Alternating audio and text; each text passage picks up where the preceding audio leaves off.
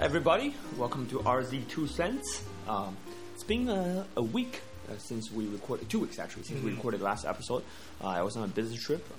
It was a pretty long trip, pretty good trip, and a lot of things I've seen, a lot of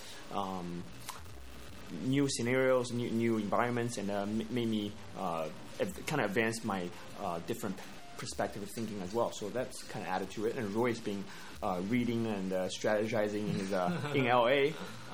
So now we will finally get a chance to catch up. Obviously, we're caught up a little bit off the mic. But now we are going to resume our podcast recording. Episode 16 now. Episode 16, yes. That's quite well. We started in October. So this is about 6 months, 16 episodes. Not yet. Wait, not yet. Yeah, 5 months. 5 months. 5 months, something like that. Yeah, so 3 episodes per month. Wow, that's pretty good. Yeah. That's pretty good. Yeah. So, and today, our topic is going to be, I think this relates, everyone can relate to this, right?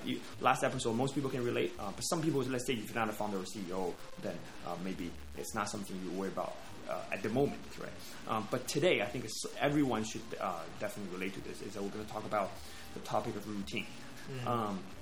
Like, what is your daily routine in terms of how you conduct your personal life, how you structure it, and also what is your let's say if you are in school, what's your study routine, right? There's definitely a seasonality to it, right? Different semesters, summer, things like that. If you're not a student, if you're working already, then what is your routine as far as your Monday to Friday, and the weekends routine, right? And some people have travel routines, and some people, and we're going to talk about all aspects, different kinds of routine, not just daily life routine, more, and also how often do you read a book, right? How often do you go out with your friends? How often do you go on a trip with your family? All of these are routines, right? So, and I think lives we have different kind of cycles, you know. Bigger things we have economical cycles, smaller things we have personal, emotional cycles, right? That you feel happy 3 days a week, and then 2 days a week you feel mediocre, 2 days you feel bad, right? How you can balance between routine and the opposite of routine, which is chaos. Routine and chaos. Exactly. And nature has its own course too, right? We have 4 seasons every year, right? We just had the coldest February in Los Angeles history, right? So things like that. I think from nature to society to people, we all have our routines and are sometimes break of routines. Right? Yes. And so the more sophisticated word for it, I guess, is the cyclicality to it, right? We talk about economy and nature's rise and fall. I mean, obviously, 4 seasons. Yeah, knowing that we discuss things, we'll probably get to that later on. We'll go micro. Exactly. Later on, we're probably going to go from Roman Empire's rise and fall. Core of the Earth to space and then back down. Yes. So we're going to go from my personal sex routine to Roman Empire's rise and fall, right? Yeah. So we'll start with our personal routine. Roy, what would you say your current daily and weekly routine is like, and what would you want it to be if there is a gap, or if you are already at your ideal routine, then bravo to you. So I guess perhaps routine wise, if I were to evaluate my routine, daily routine, I wouldn't give myself a high score at the current stage. Especially when we talk about daily routine. I actually don't think I should be a model people look up to for daily routines. I don't think I'm very good at that. I have more like a weekly routine. Okay. Perhaps I think it's because maybe it has to do with school, because I found like when I'm on spring break, for example, when I'm on spring break, when I'm here, when I get to manage my full day, I have routine. Oh, you have it? Every day I'm going to do this, and that. How about tell us about your last week? When I go to school, classes happen at different intervals. Sometimes you have full days, sometimes you don't. So it's difficult to say, every day I'm going to work out. Every day I'm going to do this, do that, do everything, read books. It's difficult because every day is different. But unlike work, when you're in the office, it's 8 hours a day. You know you're going to be there 8 hours a day. For school, sometimes 3 hours, sometimes you're free the full day, sometimes like 6 hours at school. So it's a little bit of chaotic. School and college is a special time. Even high school is like you have a tight, fixed schedule. College, you get to choose your own, and then you have other activities. It just gets quite difficult to manage a daily routine. I guess for the past 4 years, I wouldn't say I had a good routine. I had more of like I'm always going. So when I have time, I do it. So it sort of becomes this cycle of sometimes I go really fast, really high frequency of doing the things I want to do, working. And then sometimes I get distracted by school and other things. Okay. So it's been difficult to maintain a good routine throughout the 4 years of college, I would say. Reminds me of my own quote, kind of. Isn't time such a precious thing, right? I tell people all the time, money is important, capital is important. That's your probably second or third most important asset. Number one is time. Isn't it nice to have time on your hands? Let's say last week when you had spring break, to decide your own schedule. I think isn't that more richer than money? Isn't that wealthier than money? I think that's why traveling during spring break, winter break seems so much less attractive to me now. Because once you try it, staying here for a week and just managing every day on your own, no distractions, man, it feels good. You feel like at the end of the day, you feel like I had a fulfilling day. I did the things that I wanted to do. I had that. I had that for previous summer breaks as well. When I was in college, like the last 2 years in junior, senior, summer vacations. Because it's longer, right? It's 2 months. I go with my own routine. It was wonderful. It was wonderful. Awesome. Right. It was wonderful. Feels very good. So, in general, in terms of commitment, what would you say you're like? Oh, commitments as in... No, not relationship. Okay. I know that's what it's used for, but this is all committing. You're committing to a schedule. Let's say you're committing to a hobby, committing to, Oh, very committed. Yeah. Okay. Yeah. But is it easy for you to start committing to something? No. Okay. No. I have to like it. I see. Yeah. Because I'm sort of like that. It's difficult for me to start committing. But once you do you stick with it? I stick with it for a hell of a long time. Like I can tell. For example, singing, I started 16. There you go. I've been doing it for years. So for me to start committing to a new hobby, it takes a long time. It takes a lot of encouragement because I know if I start photography, for example, me too. I'm probably going to do it for the rest of my life. And I think this is one of our definitely a common denominator or a common trait that we both have. And not everyone is like this. It's okay. Yeah, we have people that try out different things. But we are definitely both are obsessed with, at least slightly obsessed with mastery. We want to master things. I've been playing basketball for like 10, 12 years now. I've tried other sports, things like that. I would say I'm not like anywhere near even like a great amateur player. Okay, but I keep doing it because this is something I've been doing, and it just makes me happy, right? So, and racing is the same thing. I think in college, that's probably the only hobby I picked, and I went with it. I didn't try like 15 different things. I have friends who we both know try like 20 different things, included racing. Yeah. But I chose that route and I stick with it. I see. And the more I get better at it, the more I like it more, right? So I enjoy winning. I enjoy get that sort mastery. Of positive feedback. Yeah. And that gets you on the right path. So now I would say the only thing that would remove me from keep racing at least on a regular basis is leaving California, like because of the weather issue. Like if I'm in California, no matter NorCal, SoCal, San Diego, LA, it doesn't matter wherever I am, I will keep doing that. Yeah, I'll keep doing that because I see. Yeah, so that's just one thing that just like really keeps me stress level. I told you, like the adrenaline rush, just gets my focus back on track for the next week. So things like, I'm sure it's for you singing as well. You want to get better. Oh, yeah. You don't just like go do hip hop dancing the next day and then go do other like related stuff. But it's not. There are times I want to try new things, but I'm like, are you going to have enough time to be good at all these things? That's impossible. You kind of have to choose. There's a trade-off. Yeah. You can't be good at everything. Yeah. And also, I tell myself like, I want to be good at things I care about, and these things I want to be, let's say, at least pretty good in the amateur world, and have the respect. I think that has like self-esteem. When you go to become like a, let's say, a judge at a singing contest. I think you already did that, right? Yeah. Okay, exactly. So those things make you feel respect, right? In the field, not professional but amateur level, right? For me, amateur level, like when I see my lap times every time I go to the track the weekend these days, it was like 75, 80 people every time. I see at the end of the day they show the lap time ranking. I'm only top 3. Then it feels good, right? Because I used to be number 75, right? So that feels good, So and I keep doing that, and so I would say, and now there's people hit me up, be like, "Yo, Robert, can go with you tomorrow?" Because I want to learn from you your skills. Just that flattery makes you feel good. Yeah. So I think I want to stay with it. And I don't think this has anything to do with being open-minded. Because I think I'm open-minded to ideas and my brain's active, same as you. I don't think trying out 20 hobbies, not trying out 20 hobbies is not open-minded. It's just I want to be good at certain things. Trying out different things and not finding what you like the most is the best way. Try out different things at an early age. Yeah. And then narrow down to one thing or two things to focus on. Yeah. That's a good route to go. Yeah. Yeah. I think we're all lucky that we just stumbled upon this thing without having to try 50 things. We stumbled upon something we love. We're pretty lucky in that. Actually, a lot of people I meet don't have passion. I don't have something I just enjoy doing. Mm-hmm. I think that makes the life less interesting. Almost. Yeah. So yeah. Long story short, back to my weekend routine. It's dedicated to my hobbies. So as I already mentioned, my hobby and sometimes traveling a little bit. But besides that, I would say hobbies and things and super extrovert, mostly social, like actual face-to-face social time with people I see, right, and within the same, I would say, physical location, right, that I'm able to see on the weekend. Catch a movie with my younger cousin, or hang out with you or my friends. Go out for a drink. Sometimes not drink, but just hang out, or go see, or hang out with my girlfriend, go out for dinner, things like that. I would say dedicated to those times. I don't really spend much time at home, like home during the weekends. It's mainly for social life and hobbies and rest, and that's it. And social time and weekends sleep schedule is quite different. It varies. There's no routine in that. There's times I go to bed at 3, wake up at 12. There's time like a Friday night, and that might not even be out till 3. That's just like till 3, or sometimes could be going to bed at 11 and wake up at 8.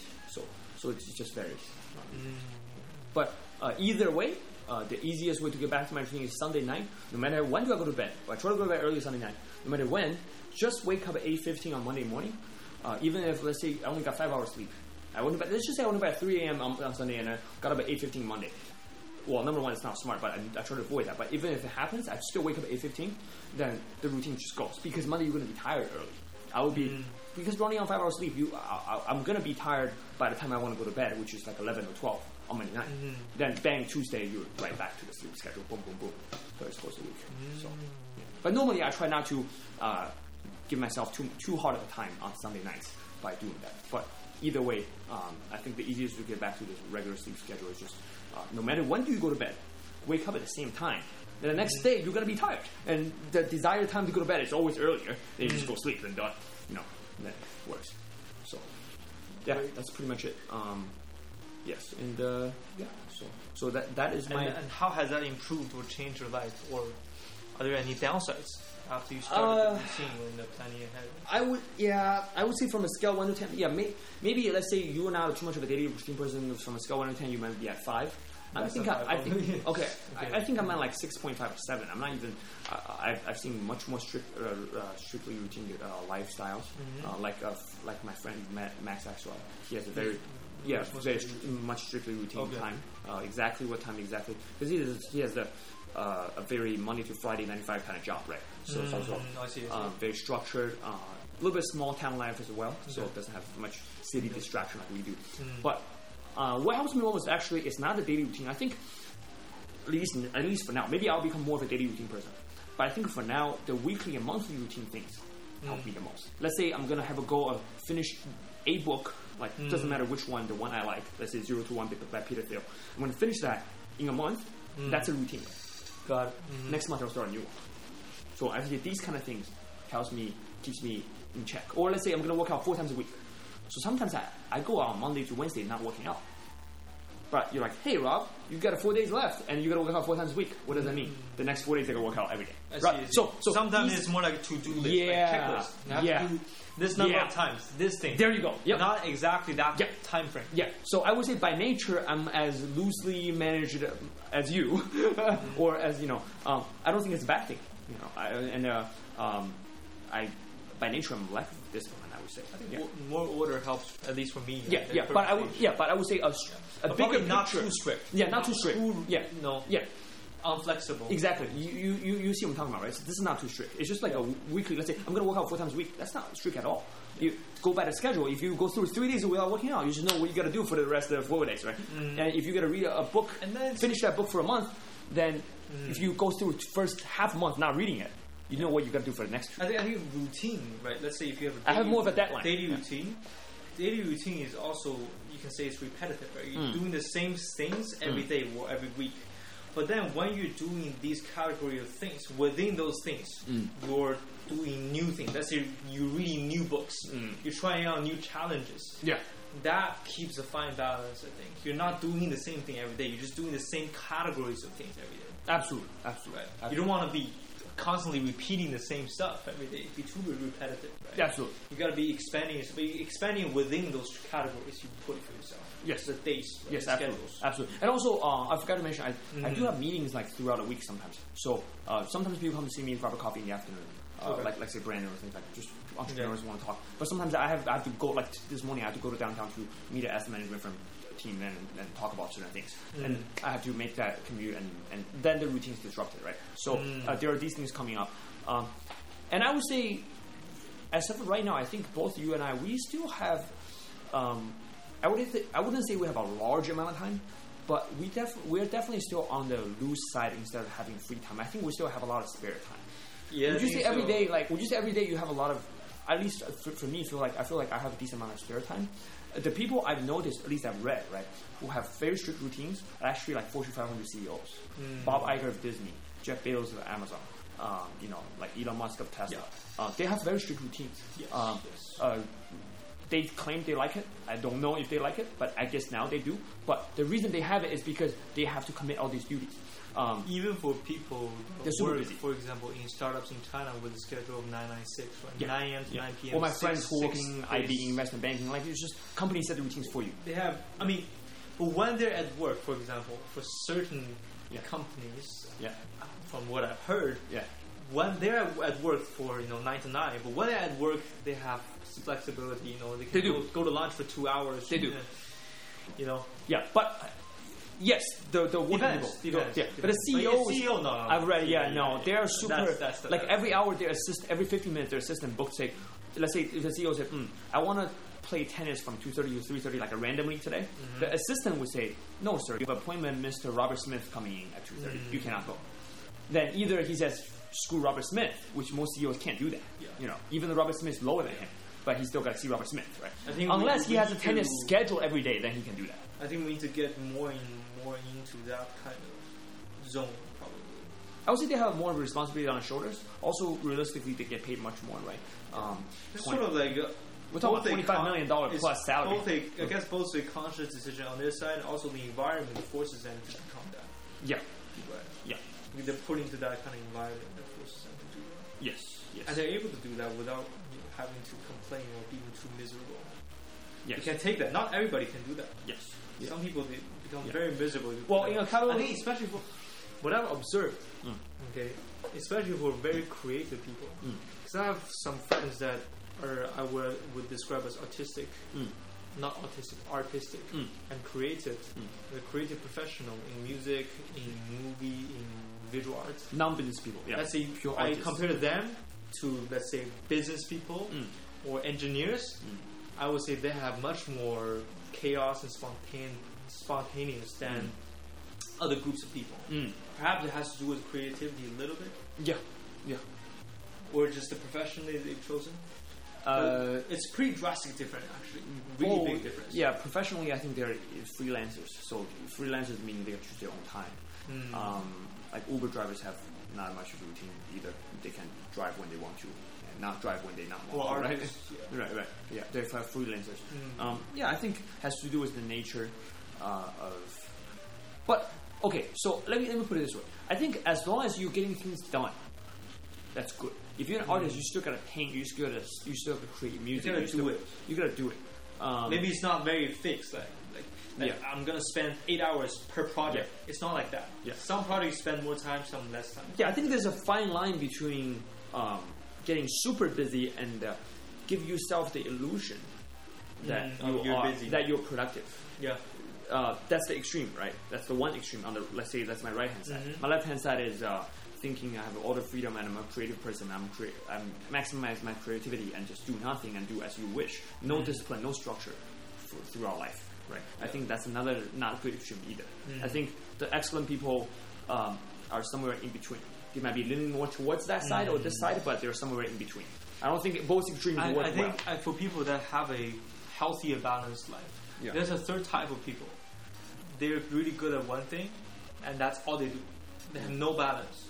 Some people, let's say, they do one thing and they have no social life. Right? They don't exercise. They just in their room doing nothing every day. Yeah. going all out. Yeah, but I don't think we're except for eating and sleeping. Yeah. We're not that kind of people, but we're not. Like because both of us, we actually put versatility very high up on our list, right? We take pride. We also seek a balance, right? Yeah. We seek versatility in terms of our ability as well. Mm-hmm. Like we seek being good at different things. Yes. And knowing a lot about having a breadth of knowledge. Yes. Yeah. So I think being versatile, like we both strive, and this I've talked with other friends as well. Like they notice, I like people who have versatility. Let's say if all you do is just read philosophy and podcast, we will hang out, but I don't think we'll be as close. Like the fact you still have humility, you still have a social life, right? Have time for the activities with the opposite sex, right? Have things like that, nature, or have a vacation time, or have your hobby, or still humorous, things like that. I think I see. Being versatile matters. I mean, those people.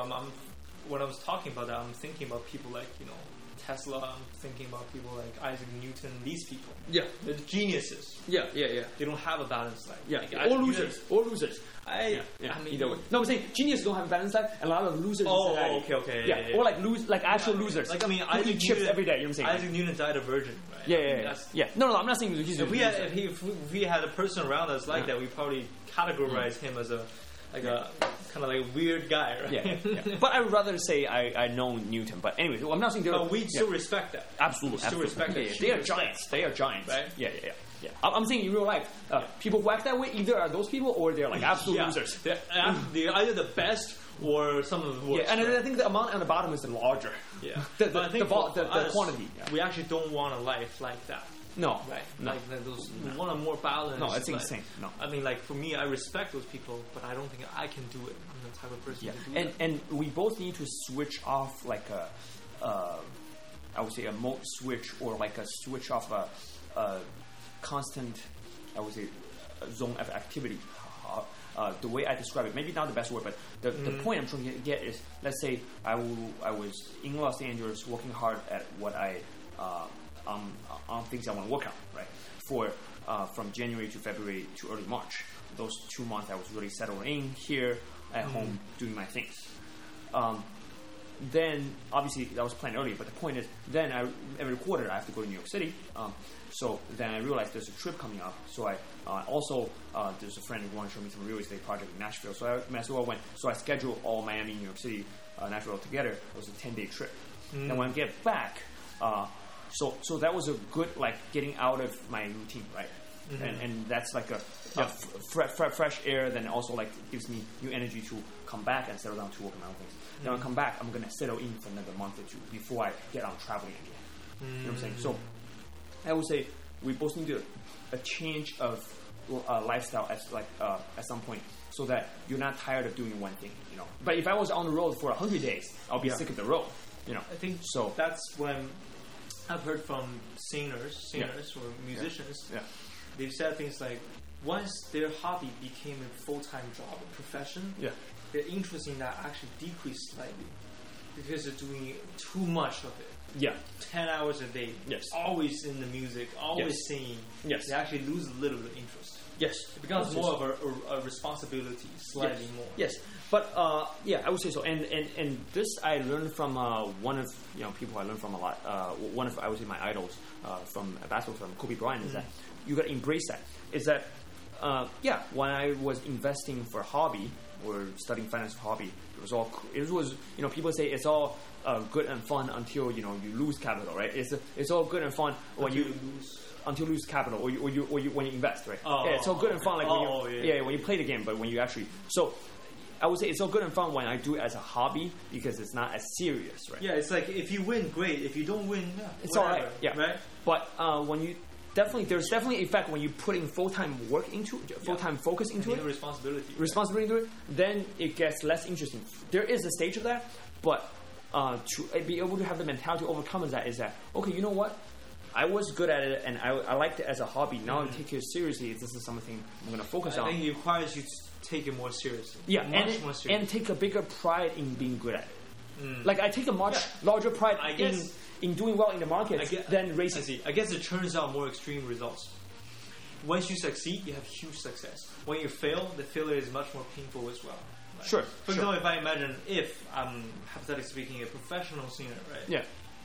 Me being successful is having my song on the top rank. Yeah. But me failing is having the entire team behind me, which I'm responsible for, all the people working on my projects, my music. I have the responsibility to make them good as well. It's not just me anymore, right? Yes. There's a team, there's a company behind it. Yes. Right. Yes. The failure becomes much more painful as well. I would say so. Yes. Like a professional basketball player, right? Yes, You have yes. a team to support. It's not just you having fun anymore, right? Yeah. It's But when you win, it's great. It's a big win as well, right? Yeah, but when you lose, It's painful. You have advertisers that depend on you as well, right? the responsibility is much larger than you play in your backyard. Like Kobe, there are people that look up to him. The kids that look up to him. Yes. Let's think about that responsibility. Different right? level of, Yes. for sure. Right. For sure. Yeah. He can't fuck it up. Yeah, He for sure. fuck it up is Yeah, for sure. bad. Agreed. Yeah. So I would say there goes my routine. What about yours for let's say the last week when you're on break? What do you do? Oh, let's just say on break. Yeah, go ahead. So I had 3 main categories of things that I did, but I didn't really categorize my days as I'm gonna spend from 1 to 2 doing this, 3 to 4 doing this. It was more like I'm gonna do these 3 things every day. So first is marketing related stuff, and then it is exercising, and then music. So these 3 things I'm gonna do every day. Spend a large chunk of my time doing. So I just did that every day. But I didn't slice my days into But every day, these every day 3 boxes checked. Yeah. Yes, 3 boxes of check. Yeah. And then there are spare times where I watch YouTube videos, listen to podcasts. That's the spare time. Did you go out socializing? Yeah. Did you step out of the house? You have. Yeah, of course. Okay. Socialize as well. That's at night. Every day right? or Not every day. Okay. Probably like 3 times during the break. okay, more friendly catch up or okay, Yeah. or okay, got it. More friendly catch-up. Got it. So, okay. So Yeah. during that time, So it was do you more mind like- share which one you spend more time on the 3? Most of the time is the marketing related. Okay. And then it's music. Okay. And When then it's in exercise. the morning after like Most of the time in the morning. marketing related stuff. Yeah. When's the morning for you? When does it start? I would say like 10:30, 11. Okay. So right after you wake up. Yeah. So wake up at I mean, after wake up, I wash my face, brush my teeth, eat Okay. something, and that stuff. Okay. So do you spend like a half an hour on the process of getting ready for the morning? Or you spend an hour because people spend different times. I'm the one spend longer time on like getting ready. I would say probably 30 minutes. Probably 30 minutes. From the moment you're awake, the minute you're awake, till you start. No, from the moment where I check my phone for a little bit. Yeah. I check my phone for 15 minutes. Okay. If that includes 45 minutes. Okay. Because in the morning I don't really eat much. I eat a protein bar. Okay. And then I order to take out. Okay. And it's lunchtime. Okay. Got it. Yeah, Okay. yeah. So around. And then my workout are usually after dinner. Okay. 2 hours after dinner. Okay. Yeah. 2 hours after dinner. Okay. Yeah. So throughout the whole day you work on marketing related stuff. And then music. Okay. And music. So it varies, right? Because when I work on music, I'm doing some recording. Yeah. I do it when Leon's not home. Okay. Right? Because when I'm recording, if Leon's making noise in the living Yeah. room, it gets in the track.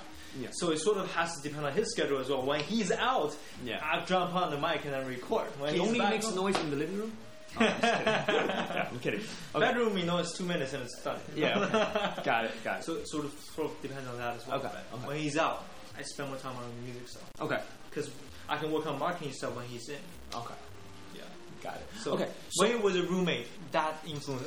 Yeah, I I would had say to work on music. Yeah, I I would had say to so. control the noise level almost. Yeah. If it was different stuff, it wouldn't matter. Yeah. Anything else, exercise. And Yeah, it was just nothing music. School, nothing. Marketing doesn't matter either. Yeah, it doesn't matter. If you want to write a paper, he's here. It doesn't Yeah, matter. it doesn't matter. So it's just the recording is a special thing. Okay, so but you talk about music. Every time you work on music is recording, or No, you do listening as well.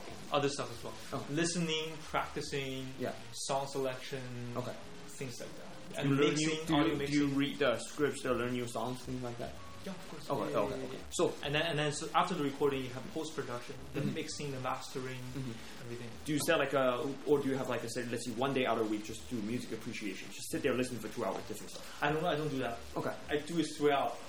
Every Okay. day I listen to a bit of music. Okay, throughout. okay. When I'm on my way to school or on my way back. Got it. Got Yeah, it. every day. Okay. Yeah, yeah, yeah. No, so that's like spare time music appreciation, but you do that every day. Yeah, yeah, Got it. yeah. Just like say I like But- sports, I do sports appreciation, right? Yeah, yeah. Watching games appreciating. Yeah. But it's not like a sit down for an hour, just listen to music, do nothing else. It's not like that. Got it. Okay. Yeah. But you sort of think about it throughout the day. You get inspirations from, came across this cool track, and get sort of inspirations for another day. Yeah, interesting. Cool. Yeah. So I would say pick up. I already thought of mine. I can share mine first, but pick up. Think about it. Pick up one thing, just one thing that you would say you wish you can, like, if you have the luxury to. Just say in the ideal world, you can add to your daily routine every day that makes you feel productive and also makes you happy. So both productive and happy. I'm going to give you mine first.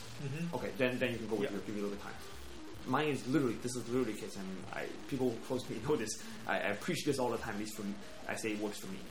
Vitamin fucking D. Just getting sunshine. It works so good for me. Being under the sun for like Cali sunshine, like for extend. I would say at least half an hour or more. No matter. Let's just say if you have to walk to what's a good location for? Can you walk to SC campus from here? No, you can't. I mean, you can, but okay. You can walk to, let's say, a Staples Center. It's possible. Yeah. Okay, right. Like what is it? Microsoft. Like 15 minutes. LA Live. You can walk to LA Live. Okay. Let's say was today a good weather day? It was real weather. Was right? Beautiful weather. Let's say I would say a round trip. I'm not saying literally I do that, but I'm saying the simplest form to do that is like a round trip to LA Live and back. That's half an hour. Yes. Being under the sun, it makes you feel so good. I'm not saying you do that just for nothing. Like if you have to go there to do something, choose to walk instead of parking is difficult too. Just like so that's a good reference for your location, right? Say for me, walking to office back, or let's say supposedly I would say working out in the backyard, taking the sun. And this has to actually the reason why I like racing has a lot to do with it too, is that because the whole track day you start early, you're always under the sun, right? You've been to one, you're there. Besides you're driving the car, when you're waiting for your next session, you are under the sun. You are out the whole day from 7 a.m. The track day start early till like 5 p.m. You are like in the sun all day. So that gives me a lot of energy, natural energy. And as you know this as well, I'm not a coffee drinker at all. I probably have coffee like twice a year. Right. Yeah. So I used to take it before I take SATs, things like that. This is the only time I take, or finals. That's the only time I take coffee.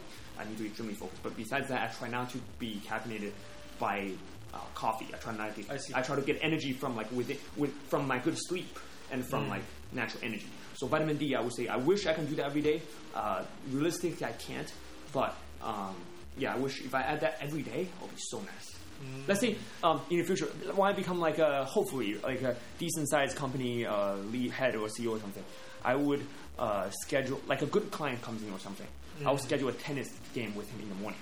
I see. Because under the sun, 8:45 to 9:30, 45 minutes of tennis right next to my house. You know what I'm saying? That would be perfect. And I don't think I'm not a golf guy right now. I don't think I'll ever become a golf guy because they're so damn boring to me. It's too little exercise. But tennis, I think it will be cool. 140, 50, probably play less basketball then, right? So I would say under the sun, 45 minutes in the morning, tennis.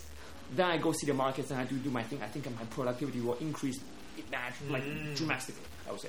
So vitamin D, that's what I wish I could have. Very interesting. Yeah. I never experienced that. I never got anything good good feeling from that vitamin D. I don't know why, from too much sun. Okay. I literally start growing more like dark spots. Okay. They don't go away. Permanent. Oh, interesting. If I'm under the sun for too long. Yeah. Okay. Yeah, everyone's different. This is just me personally. And so cool. Yeah, but I really enjoy it. That's why I like warm cities. I like sunnier places. Nice. Yeah. So what about you? Me, I think if I had the freedom to choose, I think I would put more time in music. Okay. I wouldn't add an extra thing because for me, I feel like I want to be for music. I kind of want to get to professional level. Okay. I'm not doing it as a career, but being good enough. If I want to, you can compete. I can do it for short. Let's say I take 3 months out of my life. Yeah. Jump in and do something professional, like just a competition or something. Yeah. I'm good enough to do that. I want to get to that level. So I think I would put more time, maybe more time on my guitar. Maybe more time learning how to write music. Nice. So music-related things. Not necessarily singing. Nice. But music-related things. I think. Like, would you be able to join a band or something like that? Join a band or just learning, being better at post-production or song production. Okay. So you want to, ideally, with no restriction, you want to add to your daily life more music time. More music time. Got it. Okay. That's okay. And this doesn't matter. Or more reading time. Oh, okay. This doesn't matter day or night. Doesn't matter what. I think my change would focus more on the quantity. or instead of adding a new thing. I think I'll increase the quantity of the things. More reading. I'm not doing enough reading lately. More textbook reading and less the kind of actual books I want to read. That's okay. Yeah. So I have. That's totally before I had it. Throughout my life, I had this huge volatility in terms of reading volume too. Right? There was a 7-year time I didn't read anything. Right? It was probably 14 to 21. It's ups and downs, especially I think at school. It depends on the class, right? If you do a lot of reading for certain classes, it's difficult to find extra time to do other reading. Yeah. So cool, interesting. Yeah. So I would say recommendation for people: find something that you will add to your routine that's productive and makes you happy. I think that's the beauty of life. Something that, because we all know there's many things makes us happy but not productive. We know that, Yes. Yeah. From cocaine to heroin to, it makes you happy. It's not productive, right? I think you're enjoying it, but you're also getting better, improving as a person. Yeah. There's incremental results. Cool. You're building a little Lego block. Yeah, that's step so by cool. step. If it's like heroin or just like, I don't know, going out and then getting fucked up drunk every night, there's no increment. I mean, your alcohol tolerance gets better, but that's not very good for you. Yeah, exactly. Right? Exactly, yeah. So that has you're not building a little Lego. Yeah. But with other things, you can build Lego, and then after 10 years, 20 years, you have a Lego house. Yes. And that adds to intangible things as well, as we mentioned previously. Relationship building. It's something that makes me productive and happy. Yeah. I will add more to that in my life as well. You're already doing fine, but I'm just saying it's second nature to you. I think it's second nature to me as well. But for a lot of people, it's not. Then you have to start managing that. It takes a little bit conscious effort to do it. Most people manage their social life unconsciously, or I'm not necessarily giving examples, but I know people who are, because they're doing so unconsciously, right? They actually don't realize it's uncomfortable for the counterpart to accompany their need of socialization. Let's say, since I planned early, I knew I was going to New York to spend 3 nights, 4 days there. So I scheduled time to meet with each person, right? And they are all actually pretty much inner circle to me. So and there's 2 acquaintances as well. We need to catch up on business stuff. But either way, the point is, I scheduled it early, so it's convenient for those people. So I'm saying it's considerate and convenient for those people. They know which day I'm coming, and they already schedule that out, and then we can spend 3 or 4 hours quality. And it's amazing. Like, every time to me, it's so amazing how you don't see a person. Obviously, you have a foundation of friendship before. Under that condition, it's amazing how when you don't see a person for 3 or 4 months, how much you can catch up in 2 hours of conversation face to face. Especially with my speed of talking, it's just quick, and the counterpart quickly responds, and we catch up on 2 hours. You cover up what you have done, especially and the highlights of the last quarter. I imagine in the future, let's say when we don't live in the same city, we can do that as well. We probably see each other 4 or 5 times a year. But those times, if we actually sit down and grab a lunch from 12 to 2:30, you get caught up on the most important things in your life for the past 3 months. And then hopefully in the future we'll have technologies that can 100% replicate the real world connection. For now, you can't be face to face because facial expressions and things. But maybe like later on with who knows, hologram, VR, AR. Yeah. But I still prefer seeing the raw person. Obviously, you still can touch the person or it's still gonna be different. Yeah. But I think we'll get pretty close. Yeah. Hopefully, pretty close. Yeah. And also sometimes a lot of things are very super intangible in this sense. When I see a person who I don't see for a long time, I can notice their health. FaceTime can't do that. Like when I see you, you have in Chinese you say dark circle, or energy level, or is your skin glowing? I see. I can notice your health. Then normally when I notice darker, I would say, have you been overworked lately? I think that's still a technological barrier. It means the camera is not good enough. True. The bandwidth is not good enough. True. We have 5G. When we have better cameras. True. Will we get if it's 4K, then it's better than eyesight. True. That's true. That's true. Yeah. Agreed. Yeah. But we're far. We're at least 10 years away from that. But either way, I would say conscious of doing that. That's good. To me, is good because I know people who do it super unconsciously. Where let's say if you just show up, then people they have their own schedule going on. Even if they care about you, they can't just make time for you 24 hours ahead. You get my point? Let's say if you were working let's just say you spend the next year in Vancouver. Let's just say that, okay? I just show up in Vancouver. I mean, the point is, from a larger scale standpoint, you definitely want to see me and spend time if you have a visit, right? But if you have to show up the day before, the next day you might have a lot of scheduling going on, you might have a lot of routines. So I'm saying, people want. I think it's good to schedule that early, you know. And I know people who don't.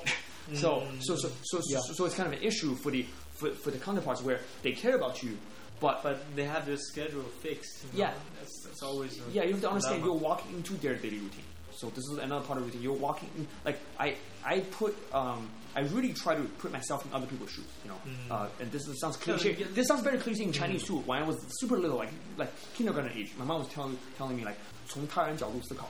This serves me so well throughout my life. And I think people who want to get a high IQ or high EQ, I think these things are actually not that hard. Let's just say EQ wise. I think if people really learn how to think from other people's shoes, put themselves into other people's shoes and think from their perspective, you are already a high EQ person. There's nothing else to need to be done. I think relationship management is all about thinking from other people's perspective. What would you have done if you were him, right? So, for me, I think about our world definitely needs more of that. For sure, our world, right? Yeah, but I think it's very difficult.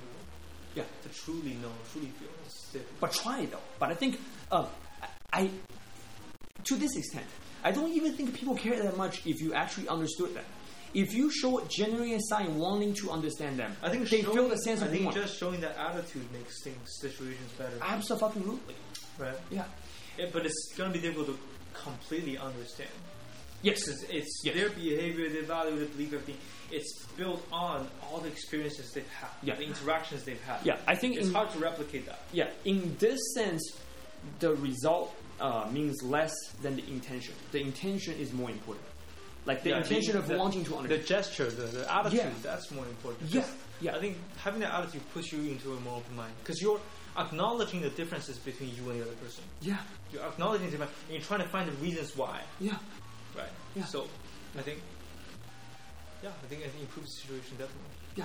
So, and I had a good friend who've been friends for a couple of years, 6, 7, 8 years now, since we were in high school, and he lives in the South Bronx, and every time I go to New York City, I stay in Manhattan. He visits me in Manhattan. I'm in New York, but he visits me. I don't understand what it is like to live in the South Bronx, right? To live in the quote-unquote the hood.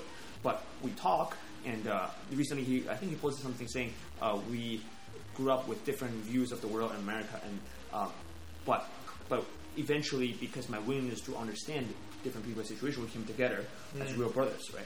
So I think, I just think the intention matters even more than the result. Sometimes we can't reach the completely understand the other person's result, which... Yeah, I don't think completely is... No, I don't think it works. Right? Yeah. But intention... Intention, that's very important. Yeah. You're acknowledging the difference, and you're trying to understand the other person. Yeah. Right? And then knowing that you can't. Yeah. And then the fact that you can't means whatever their behavior is, it's not... Yeah. If you can't understand that, how can you blame them? Right? Yeah.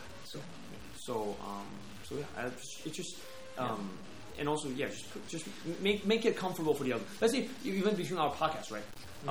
I don't mind driving as much. So every time I come to you and you have a quiet place to record and stuff, but you do a lot of heavy lifting in terms of the recording and uploading and editing, the raw material, the sound, right?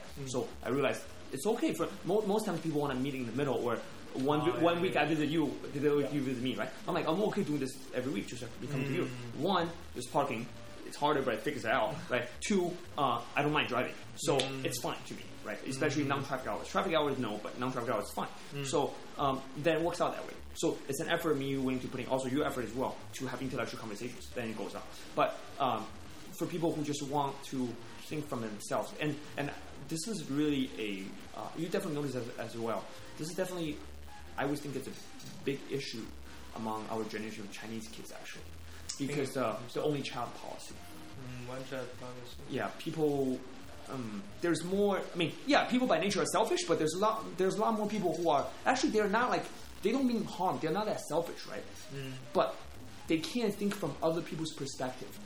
So I'm saying they're not bad people, but it's like it's a habit of not being able to put themselves in others' shoes because they didn't grow up having siblings. Do you think people with siblings are much better? Do you think what? Do you think people with siblings are much better?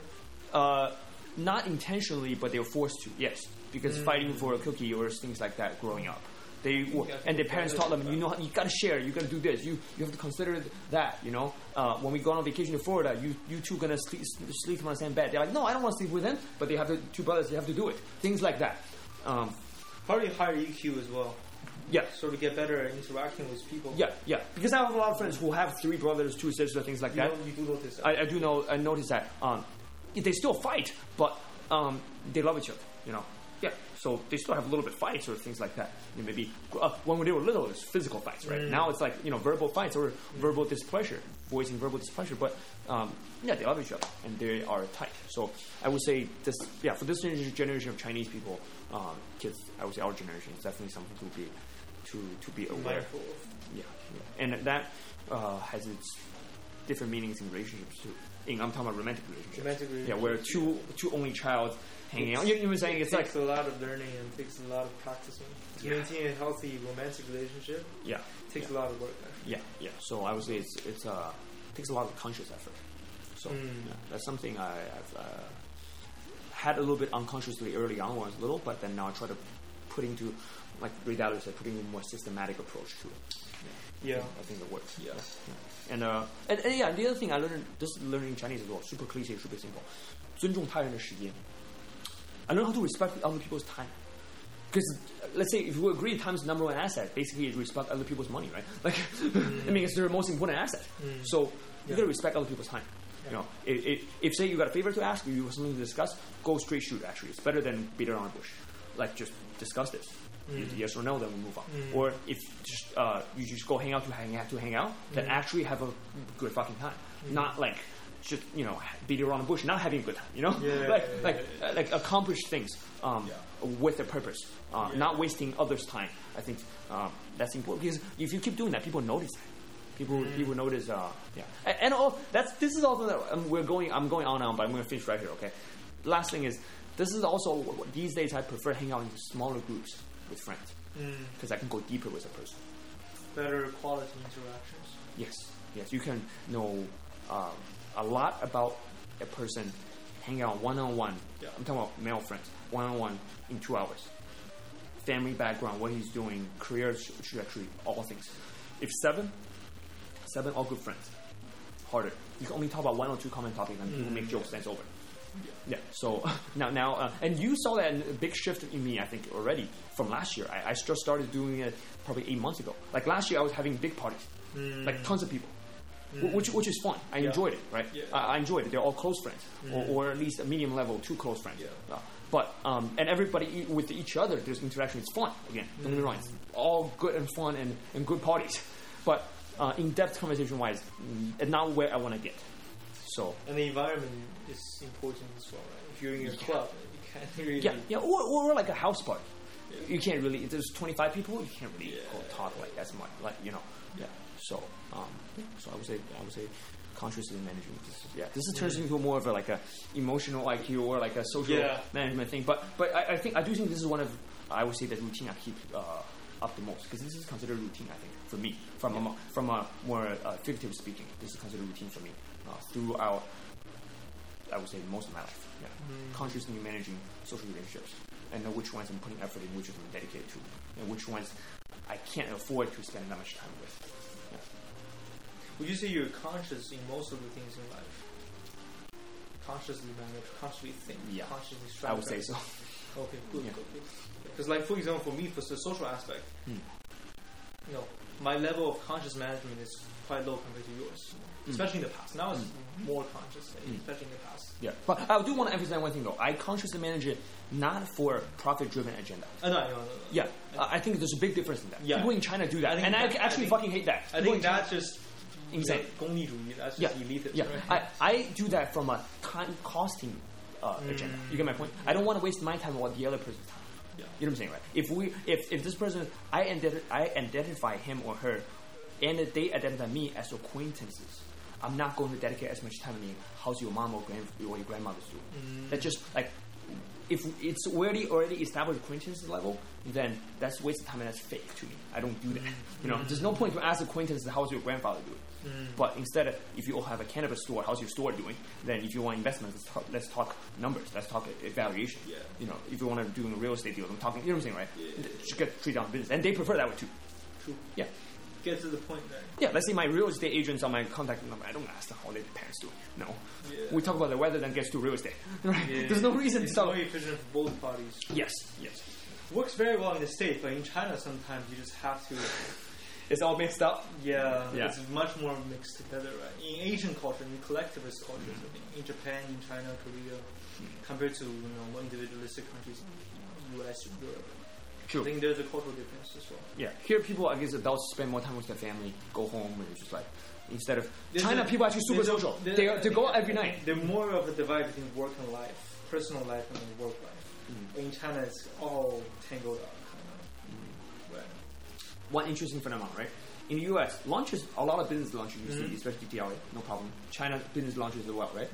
Dinner, most restaurants, U.S. restaurants booming, don't get me wrong. Restaurant is big, China is big too. Yeah. But U.S. restaurants mostly filled with friends and family gatherings for dinner. Yes, like you see them making jokes like they're friends, hanging out for fun. China, still business.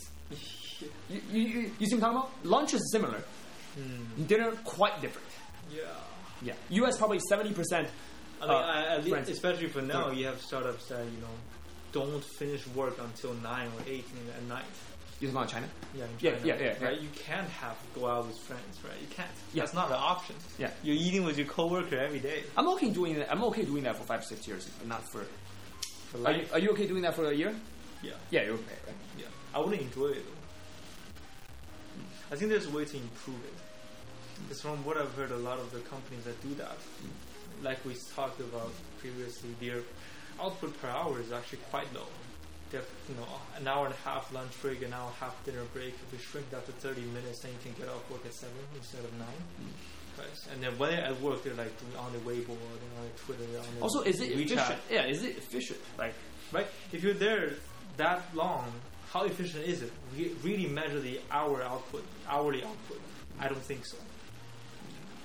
I don't think it's possible to continuously 100% focus for 12 hours. Right? I think if there's work to be done, results need to be shown. Yes, but the worst, I would say, majority of these companies or these people actually doing productive things. But I would say there is at least a certain percentage, maybe a minority percentage, okay, who are just doing it to make themselves feel busy and productive, and say, "Oh, look, we're working so hard, like 18 hours a day, so we're now falling behind the competition." To give themselves a sense of that's the worst, though. Yes, you know what I'm saying, I think in Japan, there's people do that. In right? Japan, it's worse. Right. In Japan, it's worse. I think people are chasing the wrong KPI. Right. The KPI they're chasing is total number of hours spent at the office equals hard work. I think it should be per hour output equals hard work. Let me ask you. I think it's the wrong KPI. Let me ask you a high quality question, which I don't have the answer for. You probably do, actually. So, why do you think? Okay, I actually don't have the answer for this, and this is related to routine, and this is going to be good. Why do you think? Would you say U.S. people generally don't really overwork or like stay after, like Chinese call it 加班? They don't do that as much, right? Not as much. Okay. Is that a fact? Okay. I think that's a fact. How do you think the U.S. companies are still as productive, or Fortune 500, or even more productive than Asian ones? I'm saying okay, so there's 3 categories I would say. U.S. is like semi, I guess they are kind of busy, but they are super productive, the results, at least for the excellent companies. Asian ones, China, Japan, Korea, Eastern Asian, or India, they're super busy and also pretty productive too. There's some great companies being created. And the third category is Africa. I don't mean to be racist, but the continent. Less developed countries. Yeah. Less developed countries who don't work as much or do low-level work and they don't have output. So we narrow that one out. Agree? So that they don't have much output, right? There's no Fortune 500 company comes out of Africa yet. So we narrow that category out. The second and the first category. Why do you think Americans are able to work a little bit less but produce as high of results as Asian ones or even better results? Good question. Are we talking about like God bless America and white people are smarter? I don't think so, right? So, well, we don't know down the line, right? Let's say in 3 years or even currently, who's producing more? If we compare the company to company, is there a definitive It's right now it's not definitive. Pretty definitive. Amazon, Alibaba, similar business. Would you say they look quite equally as large, but market cap is twice? Yeah. Amazon's twice as big as Amazon. I mean, Amazon's twice as big as Alibaba. So, I don't have a definitive answer, honestly. Yeah, me either. That's why I a lot of factors. I think one of them, there's the distinction between work hard and work smart. Right? Working hard doesn't mean efficient output. Using smart methods is important as well. Just from my observation, a lot of companies in China, they use people in processes that can't be replaced by automated machines. Talking about manufacturing or technology, service, manufacturing, or Yunying in general operations. You see, in American companies, there is no department called the operation Yunying department. Most companies don't. But in China, every company has an operations department. Yeah, American companies have COO. Yeah, but they don't have a team of 20 people doing operations. Is it in need of employment? Is it need of fulfilling employment? Well, in China, what I've observed directly is they have operations people. Let's say in some tech companies, they have an app. They do a lot of manual work that can be replaced by like an API or like a software, a small tool, or like a automation. Because labor is cheap. Labor is cheap. That's the main reason, actually. And then perhaps people aren't smart enough about the processes.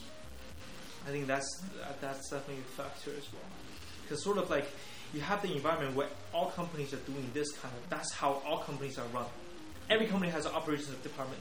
You sort of just assume, if you grow up in that culture, you assume I should have an operations department. This task should be handled by 20 people instead of a software. Sometimes perhaps people don't question, should we? Is that the most efficient? Is that the best? Interesting. Yeah, definitely. Perhaps that could be one. Another one, I think, perhaps KPI. Right? Like I said before, in Asian cultures, you've got to show your hard work through numbers of hours spent in the office. Right? In Japan, you can't leave the office unless the seniors leave the office first. If you leave the office before the seniors do, even if you're sitting there doing nothing, it's a sign that you're not hardworking enough. Is that efficient? That's not efficient, right? That person can be sitting there doing nothing. Yeah. Right. Yeah, that's what I call faking social relationship too, right? It's just like not authentic. Exactly. Yeah, just pretending to care or pretending to work hard, but not doing it. Yeah. I think less efficient. Perhaps. Not a definitive answer. Yeah, I think I think we will have a semi-close or pretty mature answer years later. I think the problem for us now is both of us don't have enough experience. Once we do especially in Asia. Working in Asia. Yeah, once we have enough experience, we'll be able to answer this question much better. Yes. And do a 10 years later, we can do a recap episode, and we'll be amazed at how much knowledge we've gained through 10 years, right? You know what I'm saying? We can do a recap episode 10 years later. I think it has to do with collective versus individualistic culture as well. In collective cultures, usually there's more power distance, more hierarchy, right? And more respect for seniors. Yeah. That's why Japan has that structure. Even though Japan's output is pretty big, right? GDP is pretty big. For such a small island. Yeah, and the small population. Their output is big, but they still have that structure of staying in the office like 12 hours a day, 10 hours a day. They still have that. Maybe it doesn't have that much to do with the total output. Maybe it's individual. It's not influenced by output. It's just this case. Even if China in the future, the output improves, because it's such a collective culture, there's that situation. This actually leads to a point I was thinking about our episode topic. Routines, similar, smaller. Well, it's important, but similar, small scale things leads to what a very important word and overused word that people say, and you just mentioned, culture. A constant routine of a individual that carries through an organization, like a company or team, then becomes the culture. Because they all have that routine. So that's why I think from a macro perspective, where we talk about the episode today, it's actually way beyond when do you wake up, when you go to bed, this kind of routine. It's a blueprint in culture, and I would say every individual has its own culture too. Like you have your culture, you're very established, well-identified individual. Like Roy has a lot of characteristics I can easily see identified from him. Besides the look, that oh, that sounds like you, that looks like you, that seems like something you would do, right? Because I know you, right? So you represent a brand, like you are your own brand. You know what I'm saying? We hear this a lot, but but it's true. Everybody has their own brand. Yeah, you're your own brand. You have your own reputation, and you have your own culture that you establish. Let's say when we were in the car back from Big Bear, because in order to get to embrace or share your culture, we talk a lot about music in the car. Right? Like I would play music either way, but with other friends who music doesn't play a big role in their culture, then we wouldn't talk as much. The music would be played, but there wouldn't be much discussion about it. But we had a lot of discussion about the melody, about the climax of Adele's song and of Bradley Cooper's voice, things like that, right? Yeah. But I'm saying those wouldn't happen because your culture was there. That wasn't because of me, though. Yeah. I might be versatile, well adapted to talk to different cultures. Basketball. But yeah, exactly. Racing. But exactly, that's me, right? So I would say because these routines create our own brand and our culture and who we are. So I think from this perspective, we can summarize it saying routines are quite important identity that adds to who we really are as an individual from this perspective. And obviously adds to organization, adds to culture, adds to a nation, adds to but that's a much larger scale though. But that's a much larger scale. But even for a person, because not everyone owns a company or runs a nation, but everyone runs yourself, right?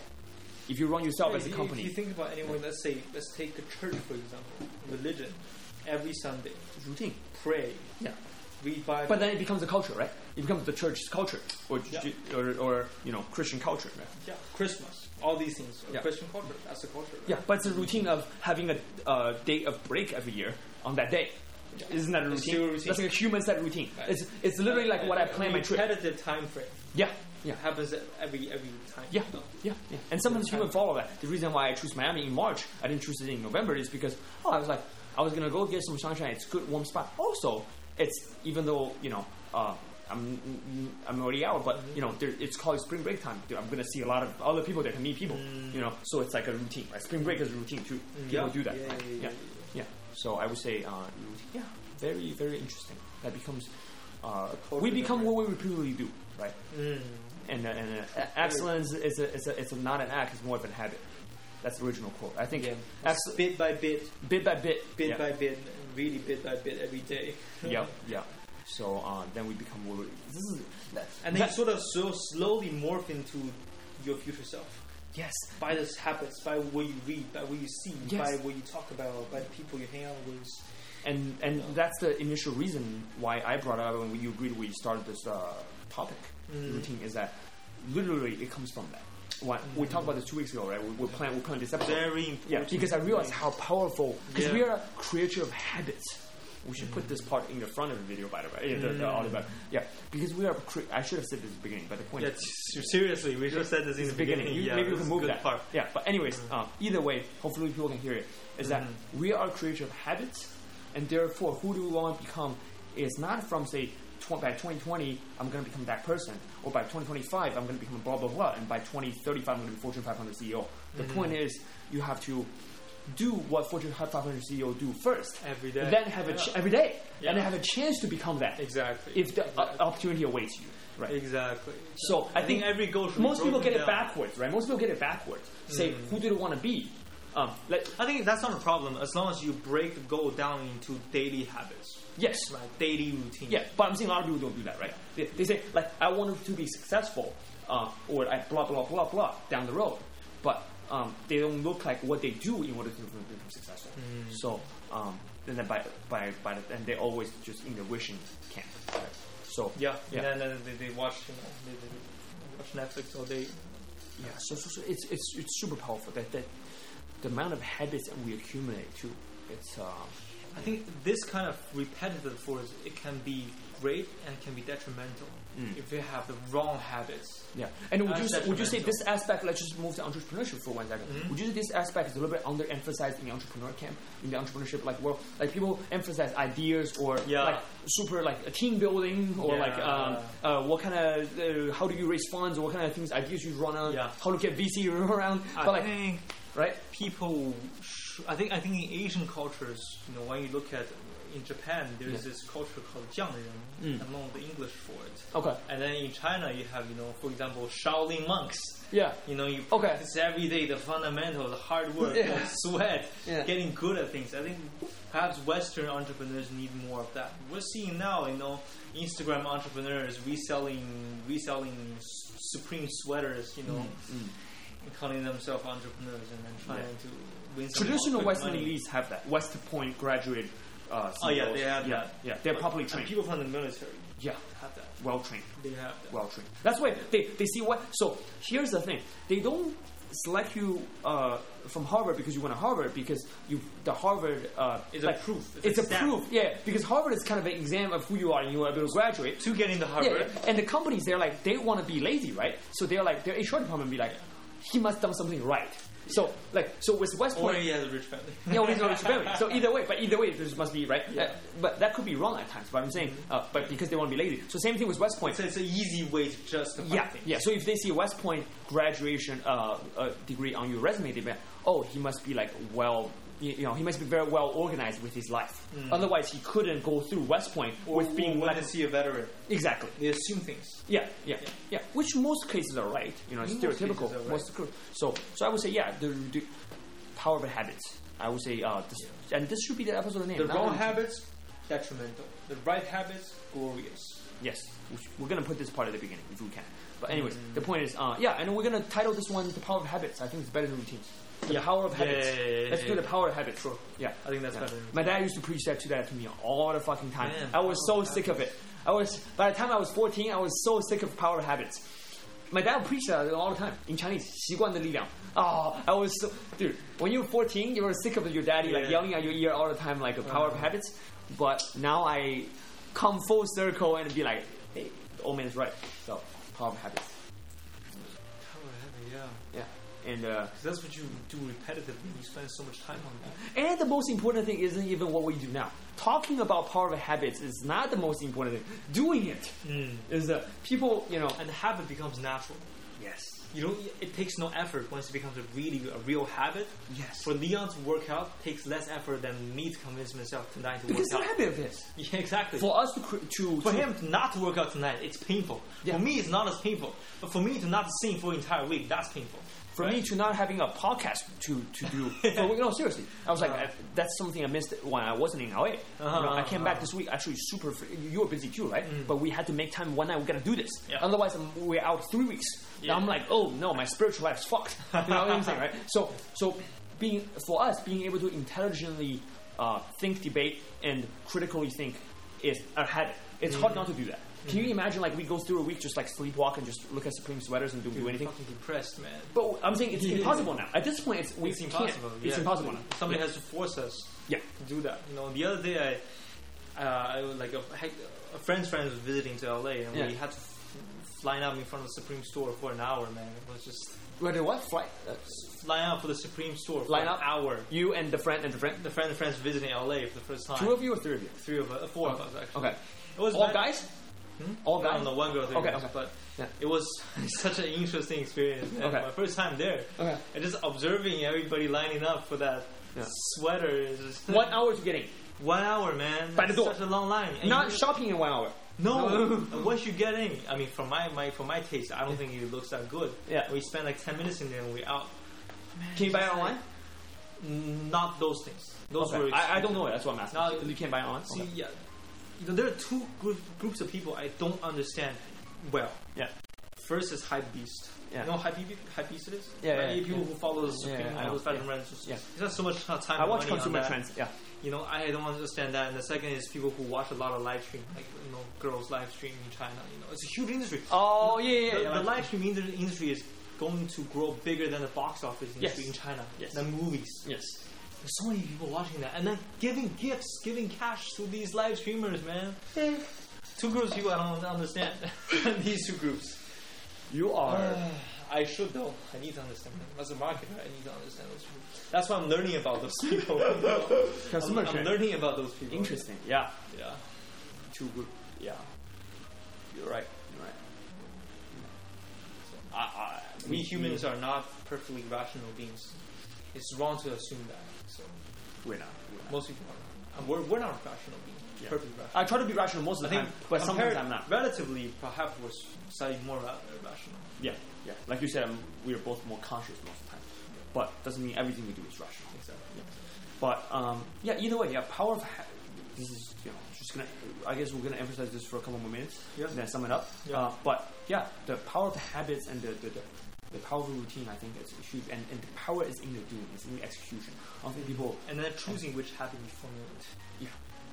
Once you choose the right ones, then align with your goal. Just do it. You have to try to do it. Yeah. So, and it works for different people, different ways, but you have to try. And perhaps we need to look at habits so consciously that we, let's say we have this habit of doing this to achieve our goals, and we need to constantly measure how we can improve this habit we have, make it more efficient. Right, have and another annual reviews. Exactly. Look back on our habits. And I was review. Oh damn! I guess the two great minds do think about it. I was just gonna bring that up. Okay. In Chinese, it's called 反思, right? This is the same thing. I guess look at yourself introspectively or things like that. This I want to bring this up about habits, power of habits as well. Is that most people, let's say, all have things they want to complain about in life, or things they wish they can have, right? Simple example would be, I wish I'm as tall as you. I'm 6'2", but I'm not. I wish I was 6'2", but I'm not, right? But obviously, there's something I can't change now. Okay, but there are definitely things in everyone's life you wish you want to change, but are able. Maybe it might take a long-term effort, but able. Not unlike height, who can't be changed. Okay. These are, but most of the times, if you want to change these things, and sometimes people will be like, I don't have an angle. Like, okay, go. So, like physical nature, like height, obviously we can't change that, right? But a lot of people complain about or saying, I don't have an angle, I don't have a way to approach the things I want to be able to have in my life, right? Let's say some people say, I wish I can be better at public speaking, or some people say social-wise, I don't have as many friends, or I want to be able to travel somewhere, or do just these kind of things. People they wish they can do, or I don't save enough, right? Let me be more specific and approach from like two things. One, a lot of people complain like, I make decent amount, but I don't save enough money. That goes with habits, right? Like your spending habits. So instead of looking to say, how do I save more? It lies in the power of habits, not by saving a huge chunk of 1 month. Like not going out to eat at all and save $5,000 that month, But the next month you don't save again. You still just zero positive cash flow, right? So the point is to develop a habit where you can do that consistently, right? So or some people are not as good at public speaking. They're like, I've always been a kid afraid to speak in front of the public. Okay, that lies in the habit as well. If you try to do that, let's say in front of 3 of your friends, or give a little birthday congratulations speech to one of your friends at his birthday party, that's public speaking. There's no pressure, man, or less pressure than speaking in front of the board of your company and present a project. I have friends working in IB, investment banking, who need to present a PowerPoint to the board of the company, and they're just entry-level employees. They don't, but technically he's supposed to have this skill because he's graduated from Ivy League and all that. But some people are wired differently. He's not. He's like, how do I change this? Do I need to go to a public speaking camp? Do I need to get a course, a Dale Carnegie like leadership program, things like that? Those are all good. But I'm saying you can start with little habits. So how about you speak at your friend's birthday party? Say, I'm going to congratulate my friend turning 25 or something. Like that's little pressure. Small steps. Small steps compared to speaking on the board of company, right? Then you get better at it. So, man, this isn't it amazing? It reminds me of this. Yeah. We're speaking about routine, right? Yeah. It reminds me of like 3 thinkers that I like. All talk about a similar idea. Yeah. So Jordan Peterson, he calls it the order versus chaos, the routine versus chaos. Right. Kierkegaard calls it the finite and the infinite. Yeah. Lao Tzu calls it the yin and the yang. Yeah. So these. What's the second one? Sorry, just Kierkegaard. Finite and the infinite. Okay. Lao Tzu calls it the yang and the yin. Okay, go ahead. These things actually are very similar ideas. Okay. Elaborate. Right. The routine is sort of what we do every day. The daily routine, the order aspect, the finite aspect. Right? We wake up, we brush our teeth, we read every day, we exercise every day. And the infinite, the chaos, the yin, so to speak, is the exploratory, is the adventurous zone. Right? That's the expand zone. Think about when you're working out in your gym. Okay, you're not doing things that you've done every day. Let's say in the past, I'm able to bench press 30 pounds on one hand, 30 pounds on another, right? And the next day I go to the gym and bench again. I don't want to keep doing the same stuff. That's in the ordered routine zone. But I also don't want to jump completely in the infinite zone, in the chaotic zone, and I start benching 70 pounds. I'm going to injure myself. What I want is, I'm mostly in the routine zone, but I'm trying to stretch myself out into the infinite zone, into the chaotic zone. I'm benching 40, 45. Just so slightly that I'm able to do it, but I'm not completely in the order, in the routine. I'm improving. Amen. I think that's gold. Yeah. And then these thinkers in different cultures, in different time frames, talk about the same idea. Amen. Yeah. Amen. So yeah, I mean, there's nothing else I can add. Roy nailed it right there. Yeah. I think, and that's such a good way to think about how we live. And that's a progress. That's a good way to think about growth. We talk about growth companies, growth mindset, growth everything. Yeah. That's how you have growth. You don't want to grow too fast in your company as well, right? Yeah. Sometimes you can't. Too fast because too fast is unsustainable. Exactly. Like I said, let's just be specific. I was saying saving, right? Like some people complain about they have decent income, high volume of income, like get paid off, but they don't save enough. Then okay, you don't do that by save a lot that month. You do that by saving a little bit consistently. You're stretching yourself a little bit. Yeah, because you don't starve yourself in the entire month because that's too difficult. You can't do that. Yeah. Exactly. Yeah, or you lose weight. You can't lose 15 pounds by a week. So majority in the routine, but we're expanding into the infinite zone. Stretch ourselves little by little every day. Yeah. I think that's the improvement part. Yeah. It's a little slightly uncomfortable, slightly tiring, but we're able to handle that. Yeah. So totally agree. And I think people need to. And this topic, to be honest, is long overdue. I always wanted to do this. At the very beginning when we talk about entrepreneurship, it wasn't even regarding to do this. I kind of leaned towards the side the execution. I was I would have some prior experience with it, things of that nature. That I was saying, execution is really, really what matters. Like the idea, the visionary. I guess we're both more visionaries, so we're kind of it's kind of second nature to us. Even though we do need to do a lot of thinking in terms of vision as well. It's not like we're perfect thinkers, but we do have a little bit of advantage on that end. So execution to me is definitely a huge thing, and that links to I would say that. You can have a scale, a model of whatever percentage you want, but I would say it's 60 to 70% to success. How do you execute, right? Yeah, I think it's like working smart, working hard. Execution is working hard, and then the vision is working smart. Set the right direction. Pick the best method. And then do it. Yeah. But even another example, perfectly personally, I'm heavily invested. This is a real dollar to work. We're talking about a company I like a lot, Tesla. They are a integrated energy company that's going to supposedly, and I think they will, to transform the energy space in the automotive industry, which hasn't been changed for the last 60 years. There wasn't and speaking about entrepreneurship, there was not a public traded, like a new funded, being able to go on the public markets automotive company for 60 years before Tesla. So Ford, GM, Chrysler, BMW, they dominated. Like you couldn't name there's an automotive entrepreneur, none. To be able to make cars and to do it as a scale. Tesla's the only one, right?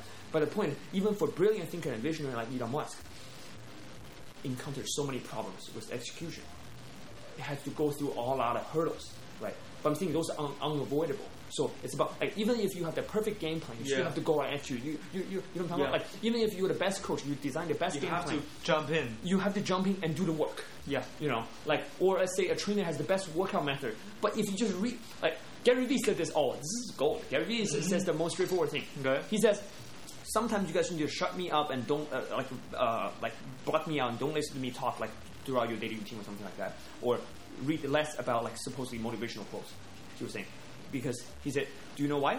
He said this: you can't get fit by reading about push-ups. You have to do push-ups. Exactly. What's the point to read about watch tons of push-up videos? Exactly. You can watch one, make sure your form is right. Exactly. After that, you just gotta do push-ups. Yeah. So he was saying, listening to me telling you to hustle every day doesn't make you hustle. He was saying, my job is to tell you to make you hustle. But he's saying, at certain point, you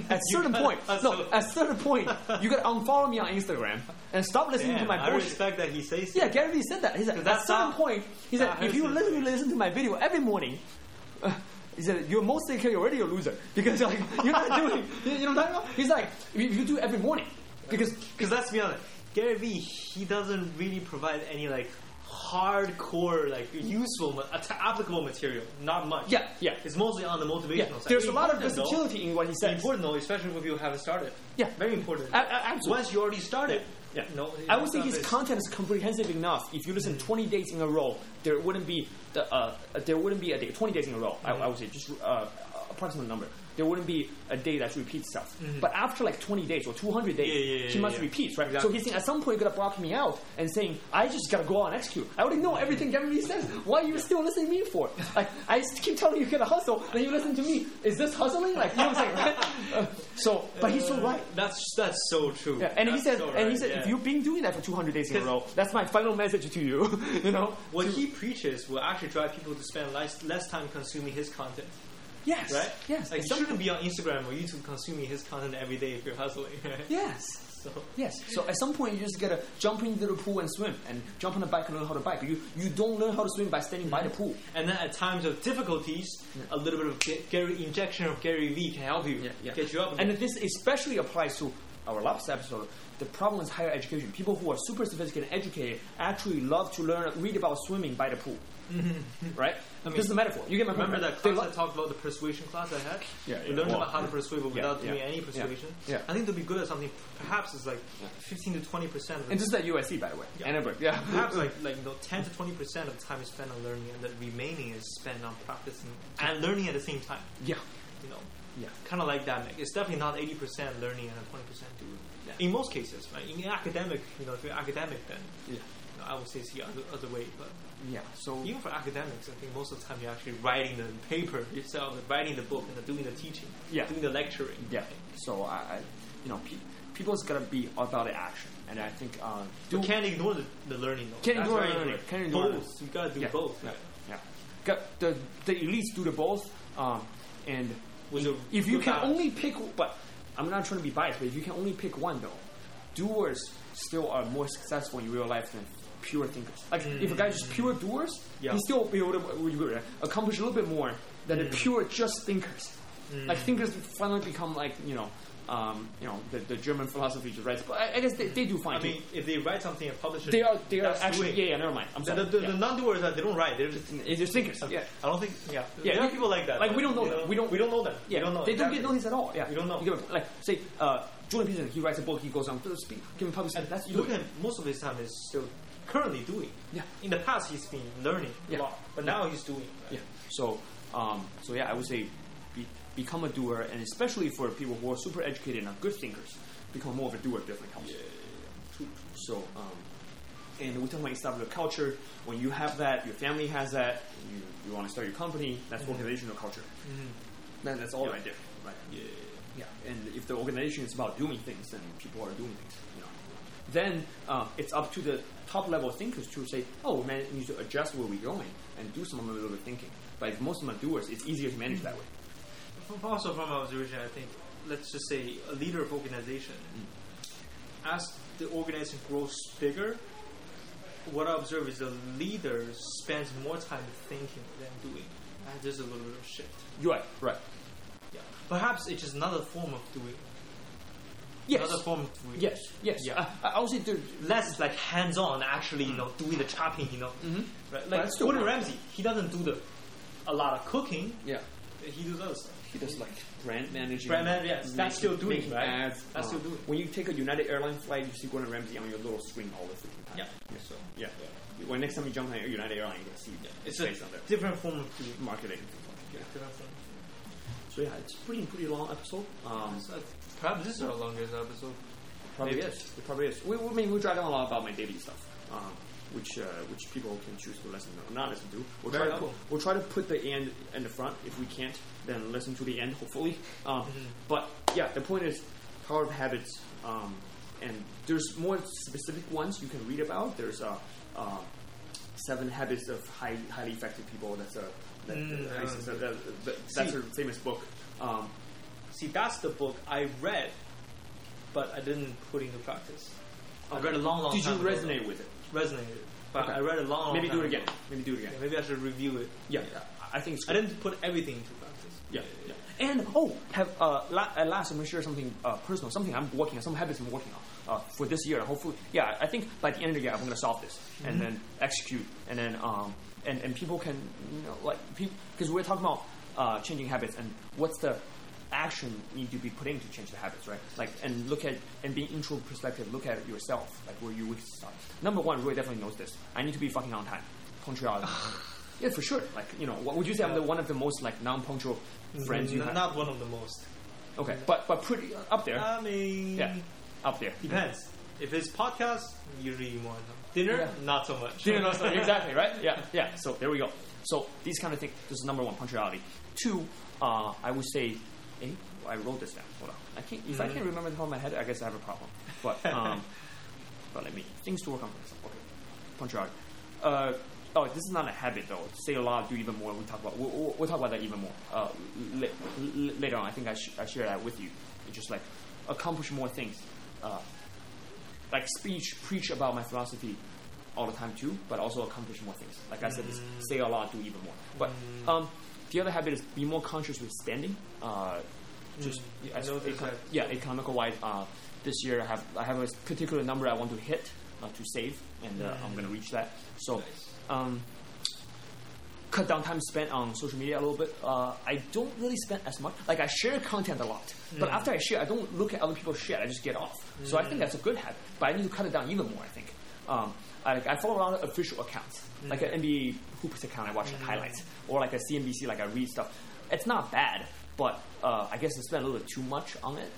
So cut that down. So this is another habit I'm trying to create, and that's it.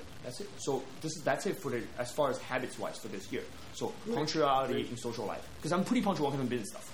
Because the consequence is huge when you're not, right? So, but social life, you need to be more much punctual, more of a saver economically, and basically cut a little bit time down on social media. So these little things, I think, helps you to improve and should work out in the long run.